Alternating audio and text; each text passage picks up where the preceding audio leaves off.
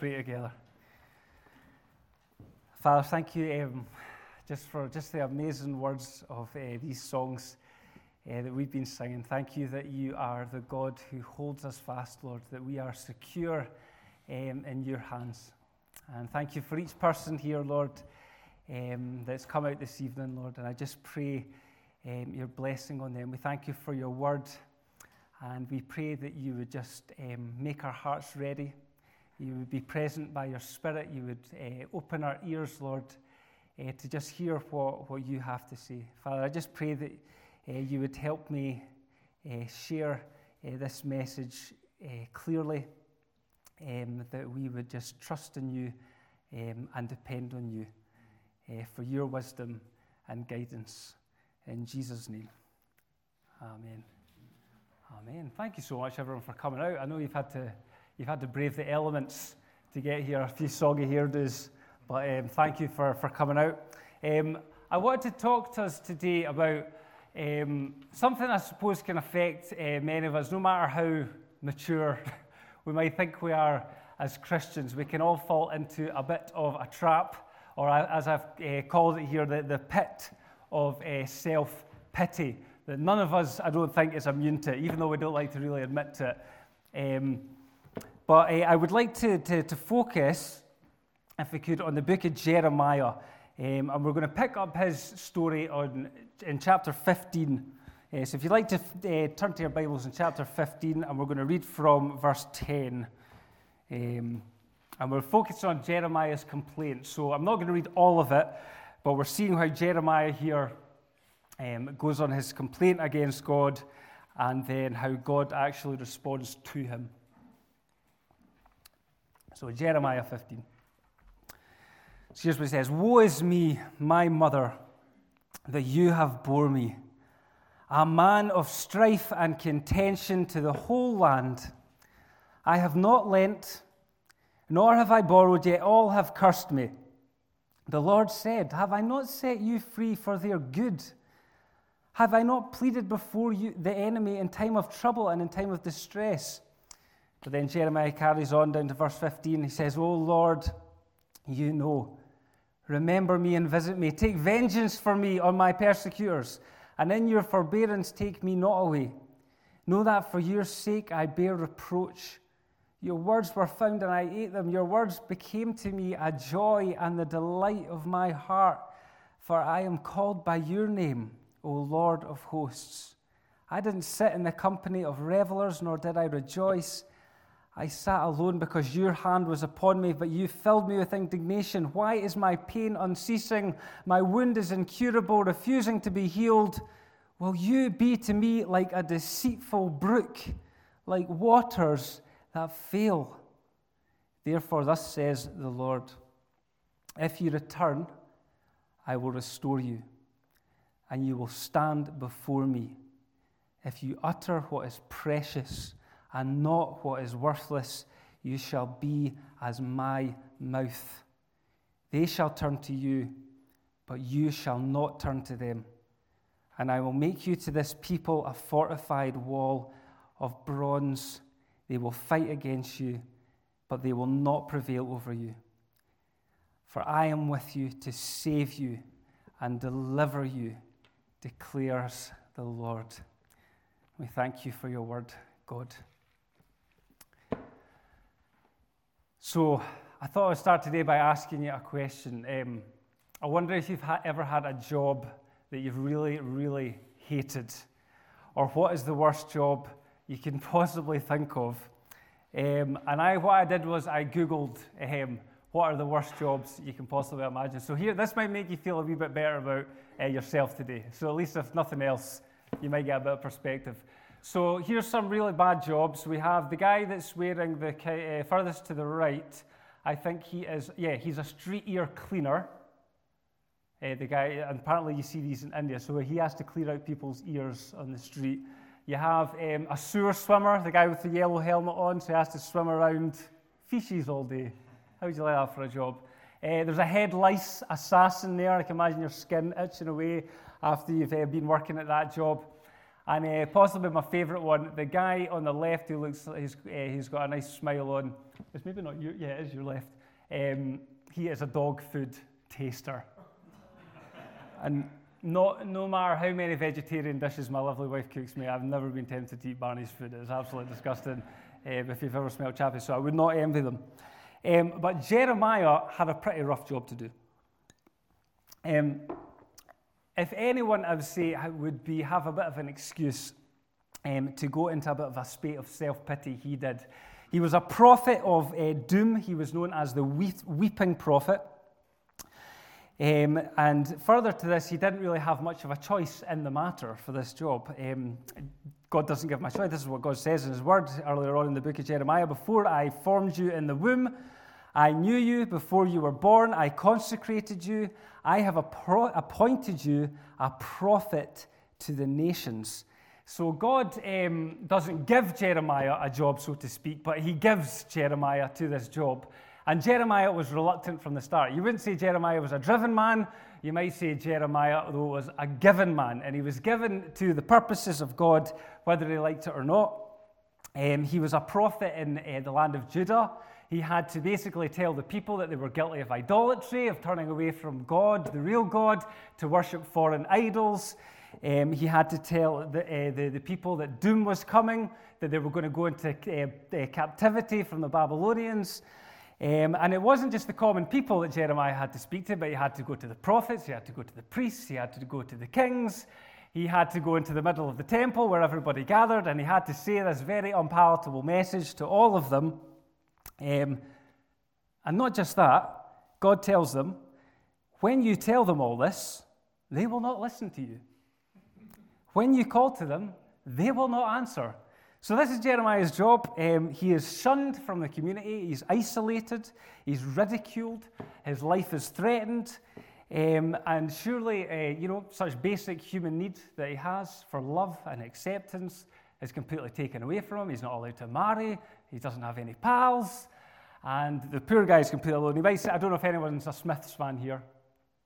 No, good. If you ever feel sorry for yourself, never listen to the Smiths. But as Morrissey said, he said, I am human and I need to be loved, just like everybody else does.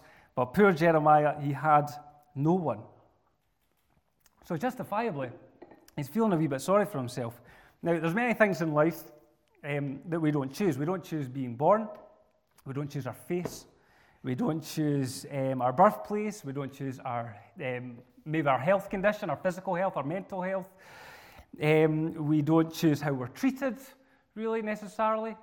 And I think sometimes at the core of our being, we can have this belief, surely God, surely life, I deserve better. I don't know if you've ever felt like that. Surely I deserve better.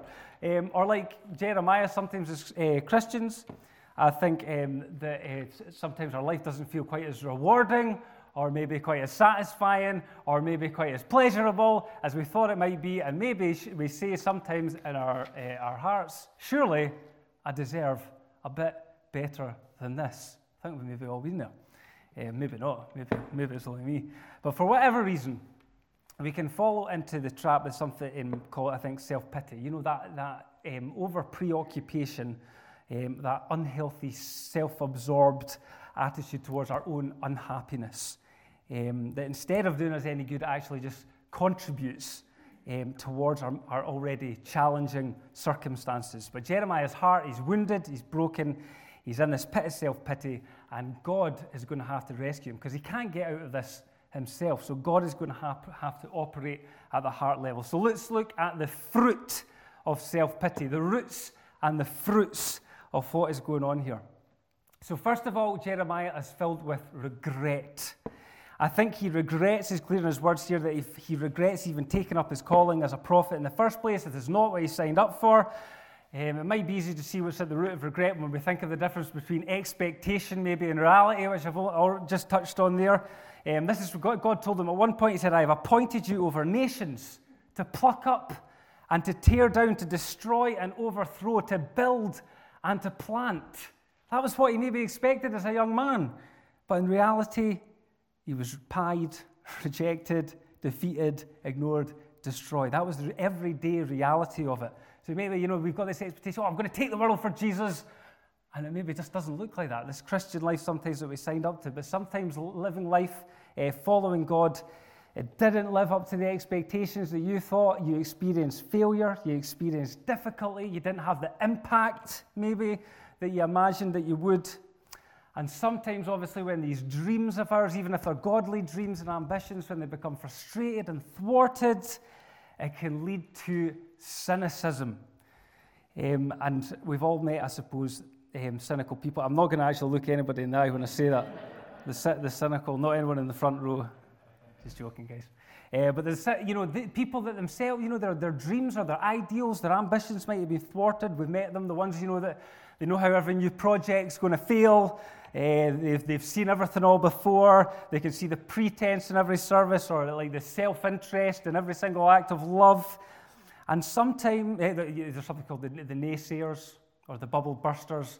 But a lot of that at the heart of it can be sometimes, if our own dreams and ideals have been shattered, then we tend to, pour cold water on anyone else's. But, you could say in some... Sorry, I'm just taking a sip of water. You could say in some senses that a cynical outlook from a Christian worldview, it could be justifiable. We live in a broken, sinful world. People have all kinds of difficulties. People fall far short of God's glory. But I think, as Christians, if our attitude is completely cynical and we're always thinking and seeing the worst, then what does it look like to live with a God who exceeds all hope and who no situation is beyond? For Jeremiah, he was promised that ultimately there would be redemption for these people, but he had given up hope for them at this point. And Scripture says that hope deferred, it makes the heart sick. And poor Jeremiah's heart had become sick and it had become cynical. This, unfortunately, leads to a sense of despair. And he says these words, he says, "Woe to me, my mother, that you have borne me, a man of strife and contention to all the land." He wishes he hadn't even been born. He can't see the point of his life. If he died, who would even care? His ministry, for all the impact it's had on the world, as much as he can see anyway, has been a complete and utter waste of breath. He can't see God at work around him anymore. He can't see God at work within him. And to him, life has just become too painful. He wants to give it up and throw him into hell. Not even his faith at this point seems to be able to help him. So Jeremiah slips into unbelief as well. Now, Jeremiah is honest and he's sincere with God. And you might as well be. You can't really trick God about how you're feeling. But he, in his words, you can see really how dark his thoughts and his heart have become. And this is what he does. He eventually points the finger and he says to God these words, "Will you indeed be to me like a deceptive spring?" In other words, like waters that fail. And this is quite shocking when you think of the language, because it's the exact same language that he's been using to denounce all these false idols, these broken cisterns that can hold no water, and he's saying they're just deceptions, they're just empty, you can't get any satisfaction of them. In other words, he's saying to God, "God, are you really all you're cracked up to be? Or are you just going to leave me as dry and as empty and as thirsty as those pagan idols?" So it's pretty harsh. You can see really that his heart has gone dark. He has lost touch with spiritual reality and his mind is darkened. Are you glad you came? We're awfully cheery in this church these days. I was thinking that, aren't we, with all these uplifting messages. But anyway, wee word of encouragement. If you have been in the Earth before, and I'm sure many of us have, that you're not alone, because you join many great men and women and people of God who have been in that exact state. We've got Jeremiah, Elijah, King David, Moses, Jonah, just to name a few, that got to that position of just feeling ready to chuck in the towel and give up and just feel sorry for themselves. But we don't want to stay there, do we? We want to kind of move on from it. But we've got to stay in the darkness a wee bit longer, I'm afraid, because instead of actually managing to pull ourselves out of this, what we often do is we feed it.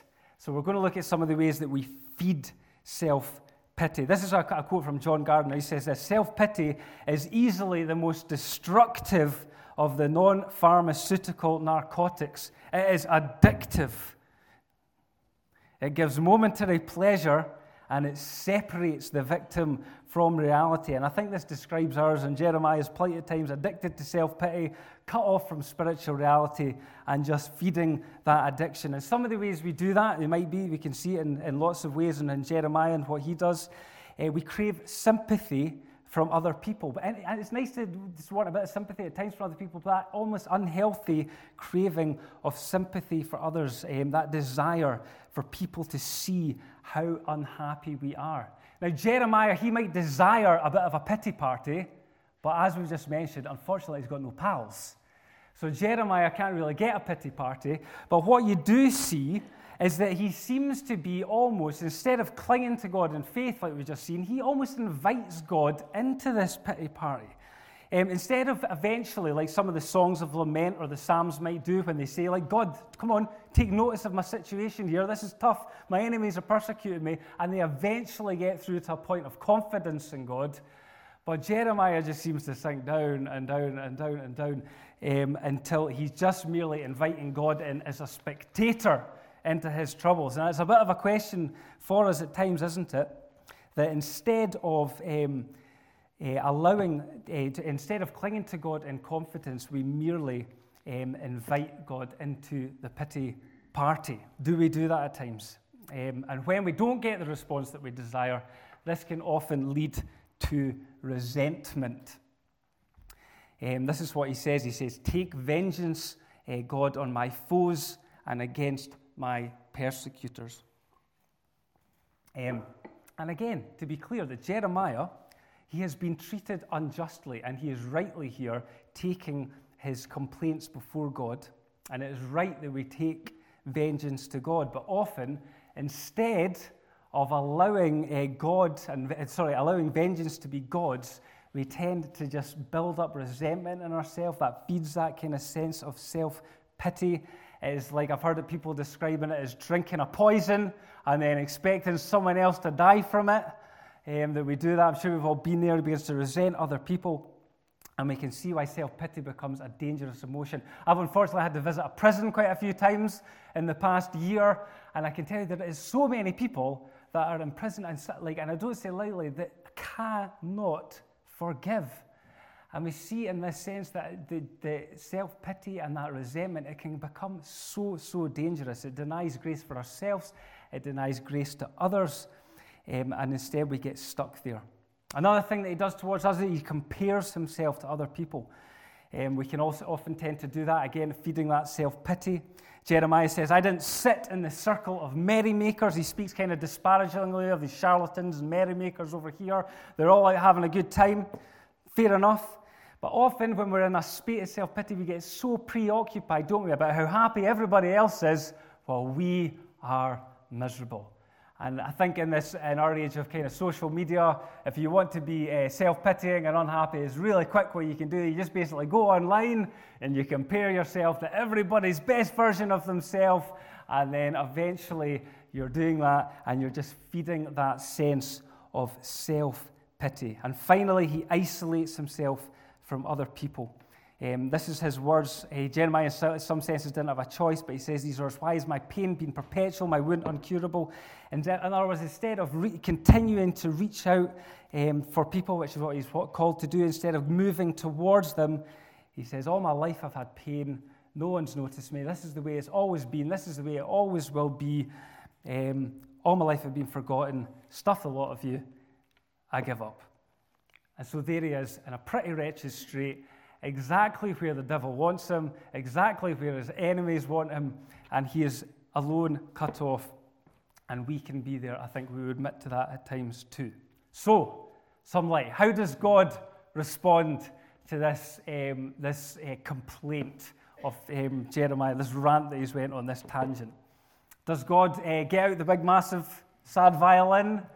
Does he enter into the pity party, so to speak? Or does he just agree with Jeremiah and say, "Jeremiah, just give up. You're fine. Just give up. Just end it. You're throw in the towel." No. He tells Jeremiah to repent. Ouch. And we wouldn't often, think of self-pity or feeling sorry for yourself as a sin. In fact, it can look like humility at times, I think, can't it? But this is what the Lord says, repent. And while the root of self-pity, he makes it clear, is pride. It comes from our ultimate desire being for our own glory, for our own renown, our own reputation, looking for our sense of satisfaction in ourself or others, rather than in God. Rather than it being our ultimate desire being to know God, to delight in God, and to glorify God. There's actually a theological term for this that Augustine, I'm going to sound very intelligent right now, that Augustine coined, and it's called curvatus in se. And if anyone speaks Latin here, they probably will pick up on my bad pronunciation. But what it actually means is a soul turned inward upon itself. So if you can imagine like a soul like that. So instead of, people were not made to be curved in and just consumed by themselves, but instead they were made to be facing towards others and facing towards God. But sin and pride would have the effect of turning ourselves inward. But God uses this word, he says, the word return to me is actually shub, this idea of coming back to the place that you started from. He's saying, return to me. It's the same word that's used in Genesis when he's saying Adam will return to the dust. But God is saying, come back home again. Come back to that place that you used to be. Come and delight in me. Come and find joy in me again. Jeremiah was clearly a man that used to delight in God. This is his very words. Your words were my joy and my delight. One of Hamish's favorite phrases. Your words were my joy and my delight. He needed to capture, again, that rhythm of abiding in and delighting in God again, to feed on the reality of God's truth rather than just the food of self-pity. He says, if you repent, I will restore you. Here is where you find what you need, not from other people. You're not going to find what you need in other people. You're not going to find what you need in yourself. You're going to find what you need in God. You're going to find restoration and strength and healing. He says to Jeremiah, return to your place. He said, you will stand before me. You will take your place before me. Jeremiah had forgotten his place before God. And it is here that he would remember again who he actually was, this man who was called to stand before God and be ministered to, and from that place of intimacy and fellowship with God, to serve people. Very simply, that God had given him a position, a role of great privilege, of closeness to God, but also a role of deep humility, not needing to be noticed or felt sorry for, or absorbed with himself, but instead he would find his true joy in serving God and serving others.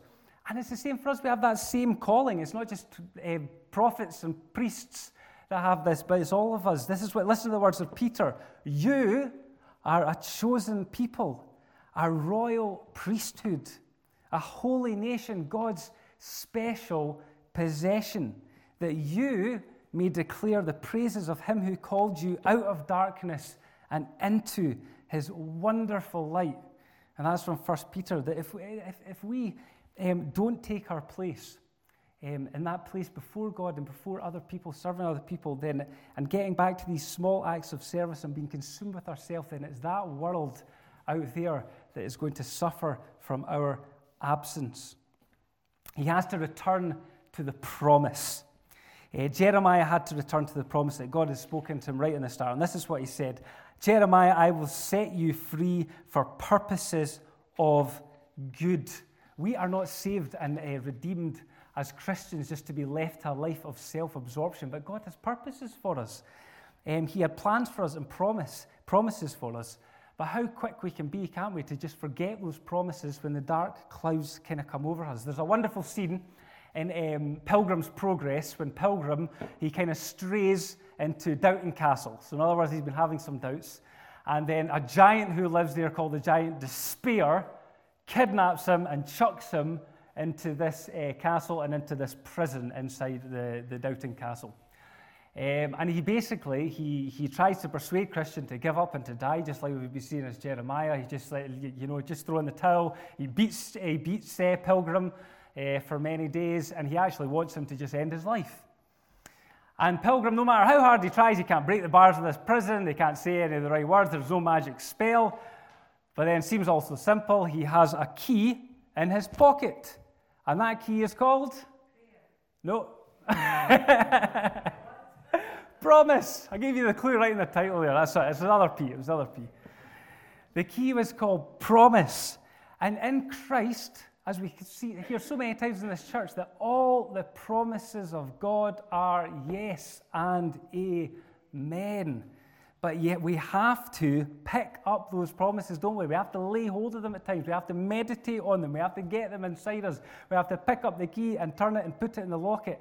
And that is the way that sometimes that we can move into hope. And it seems so simple, but if I was to ask you the question, and take this question seriously, in 2020, there's a promise for every season in life, is there not? And in 2020, what is a promise that you're holding on to? What is one of God's promises that you are holding on to in your heart and that you are carrying?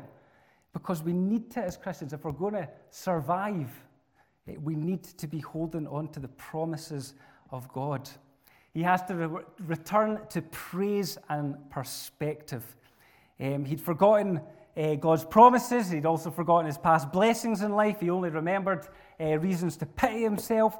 He got used to viewing those circumstances negatively, and he'd been basically pouring out all this negative thing. Now, I say perspective because sometimes to get out of self-pity, I think it's true that we just need a little bit of perspective. Sometimes. Not all the time. Sometimes it's tougher, but I'll give you a bad example of this. You've probably all heard me moaning about when my house got flooded, when my pipes burst. And this put me into, I am very susceptible, I think, to self-pity at times. And I was basically going on, and I was thinking, oh, man, this kind of thing always happens to me. And then the flipping house builders, they didn't cover it in the warranty, so we didn't get any of that covered or anything else. Oh, yeah, typical, all the rest of it. House is flooded, no one's covering it to help me, all the rest of it. And it made me start thinking about other thoughts. I remember with my Skoda kept breaking down. Cost me all this money, and I was just going about this. Oh man, this always happens to me. It's not fair. Feeling really sorry for myself. And then I walked into Sainsbury's. There was one of my old work colleagues, and I was telling him about all this. I was like, "It's blooming shocking, isn't it? Like these house builders and everything." And it was around Christmas time, and then he said to me, he says, "Duncan, you do realise that there's people right now sleeping on the streets?" And I was like, "Yeah, I suppose." At first, I wanted to slap him, but there's an element of truth to that, isn't there? That sometimes we just need a wee bit of perspective and it can break that spell. There's always something worse going on or worse that's happening, and we can always count a few blessings, can't we? But sometimes it takes a bit more, doesn't it? And listen to what God says to Jeremiah. He says, if you extract the precious from the worthless. So all this negativity that he'd been speaking out, all these words of falsehood, all these almost accusations against God that had just become so accustomed to and habitual for him, he would need to start extracting the precious out of that. This idea of getting gold and taking out. Jeremiah, remember what you know. Remember truth. Remember reality. And the Bible encourages that at times, doesn't it? It says that we're to rouse ourselves up and remember and be thankful to God about some of the blessings that we do have in our life. Psalm 103, bless the Lord, O my soul, forgetting all his benefits. But sometimes we need to do that. We need to tell to our souls, come on, waking up, bless God, praise him. There's always reason that we can find to praise God. But that's what he says, if you utter what is worthy, not what is worthless. Jeremiah. And this is the promise that he gives them, because it can sound tough, but this is an amazing promise. If you utter what is worthy, not what is worthless, you will be my spokesman. Then you will be like my mouth. If you start speaking out truth and you start declaring truth, and if you start remembering again and speaking out good things, you will be like my mouth. And that's what God says to us. He says, you will be the messenger and the witness that I have called you to be again. You will be the witness I've called you to be again when you speak what is precious. So finally, out of the pit and into God's purpose.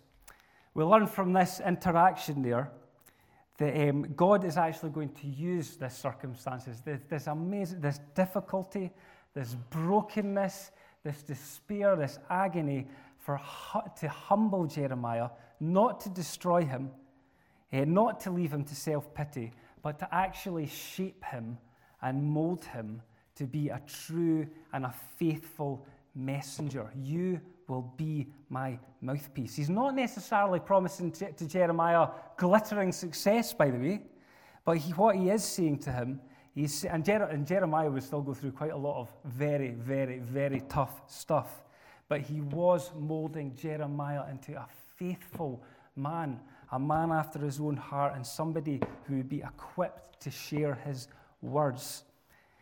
But first, he would have to renounce self-pity. Here is a very, I think, a powerful quote I found with somebody talking about another self-pitying prophet. This time it was Jonah, when Jonah eventually decided that he would obey God. And he threw himself into the sea and says, right, okay, I'll take the rap. But he says this, he says, the difficult thing about obeying God is that we have to disobey ourselves, not give in to that thing of self-pity. We have to disobey ourselves. Jonah's, or Jeremiah's, self-disobedience, his no to self, awakened the leader and the prophet and the influencer within him. Now, you might not see yourself as a leader or an influencer or a prophet, but God is saying that as you turn to him, as you die to yourself, he is promising that he can use you to bring his kingdom influence, that he can use you to point people to Jesus, that he can use you to share his love with a world that so desperately needs it. As I said, what happened to Jeremiah, it would break the spirit, I think, of the very, very strongest people, some of the stuff that happened to him. And instead of relying just on his own inner resources, he would have to depend on God's power. And God said to him, he said, I will make you like a bronze wall, resilient and impenetrable and tough. In other words, you will not be defeated by the world. You will not be defeated into your own wee curved up shell. But I am going to make them turn to you, not you to them. That's what God says. And I know that some of us, even this evening, or maybe a lot of the time, they don't feel like a bronze wall. You feel maybe more like a pane of glass that's ready to get smashed. But listen to even if you're feeling that, listen to the Apostle Paul's words. He says this, he says, we have this treasure. In other words, these wonderful truths of the gospel, the Holy Spirit of God, the precious promises of God. We have this treasure in jars of clay. These jars of clay prone to self-pity and despair and feeling sorry for ourselves and self-destruction, to show that this surpassingly great power is not from us, but is from God. We are pressed on all sides, but we are not crushed. We are perplexed, but we are not in despair. We are persecuted, but we are not forsaken. We are struck down, but we are not destroyed. And that is what we need to cling to in order to kill self-pity. And he carries on, we will always carry around in our body the death of Jesus, so that the life of Jesus might also be revealed in us. See, Jeremiah, this weeping prophet, to know God's heart, he would also have to experience that God himself had been ostracized and alienated out of that community. They had shunned him out and said, we don't want anything to do with you, God. And Jeremiah, I think, had to taste and experience some of that bitterness and that rejection. And if we are to follow Jesus Christ, we as well, we will need to pick up our cross, and that sometimes means isolation, it means difficulty. It can sometimes mean we go through times of bewilderment, not knowing what's going on because we're following Jesus. But also, we have a confidence that we don't need to be stuck in self-pity, because he will also demonstrate the power of his resurrection through us. In other words, it doesn't matter how pitiful your life is in the hands of such a powerful God. So with God's grace and help, let's turn from self-pity and self-absorption, and instead, let's return to the Lord. Let's return to our place before Him. Let's return to praise and thanksgiving. Return to hope and to promise, knowing that He does have good plans and purposes for us. Amen. Amen. Let's pray together.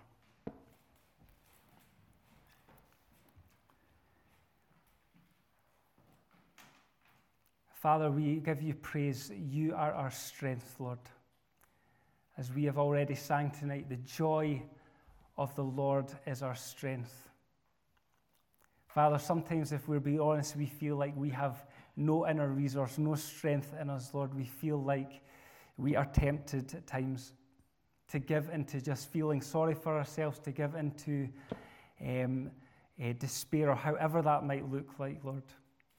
But we thank you, God, that you are a God of life, and that you are a God of healing, and that you are a God of restoration, Lord, and that no one is too far from you. We thank you for Jesus Christ. We thank you that He lives in us by the power of your Spirit.